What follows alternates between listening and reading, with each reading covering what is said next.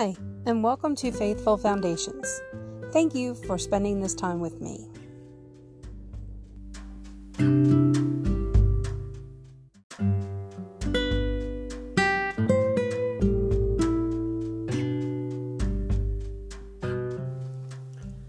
Therefore, if anyone is in Christ, the new creation has come. The old has gone, the new is here. 2 Corinthians 5:17. Jana was in college driving an old car when it began to sputter on the highway.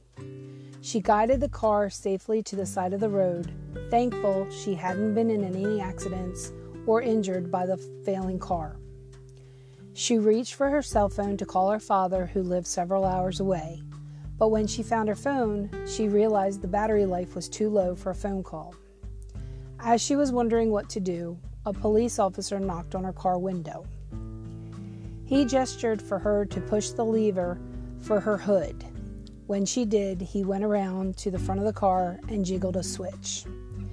He signaled for Jana to start the car, and to her amazement, the engine came to life. When she thanked the officer, he said, "That's the thing. Sometimes there's only one tiny spark of life left that you can't see." The word stayed with Jana, who went on to become a minister who works at a local women's prison.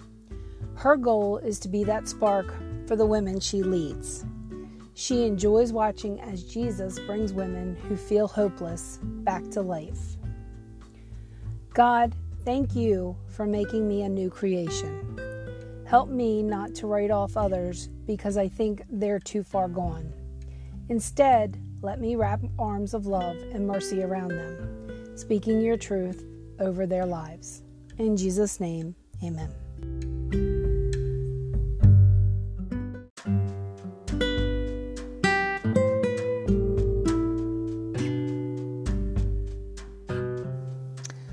I hope today's reading has brought you closer in your journey of faith. What did you learn from today's devotion? I look forward to sharing with you more tomorrow. Please follow us on our blog, where you can find a free daily devotional checklist to make following along each day easier. You can also join our Facebook group, Faithful Foundation Praise, and leave your prayer requests and pray for others in need as well. I'll leave all the links in the description.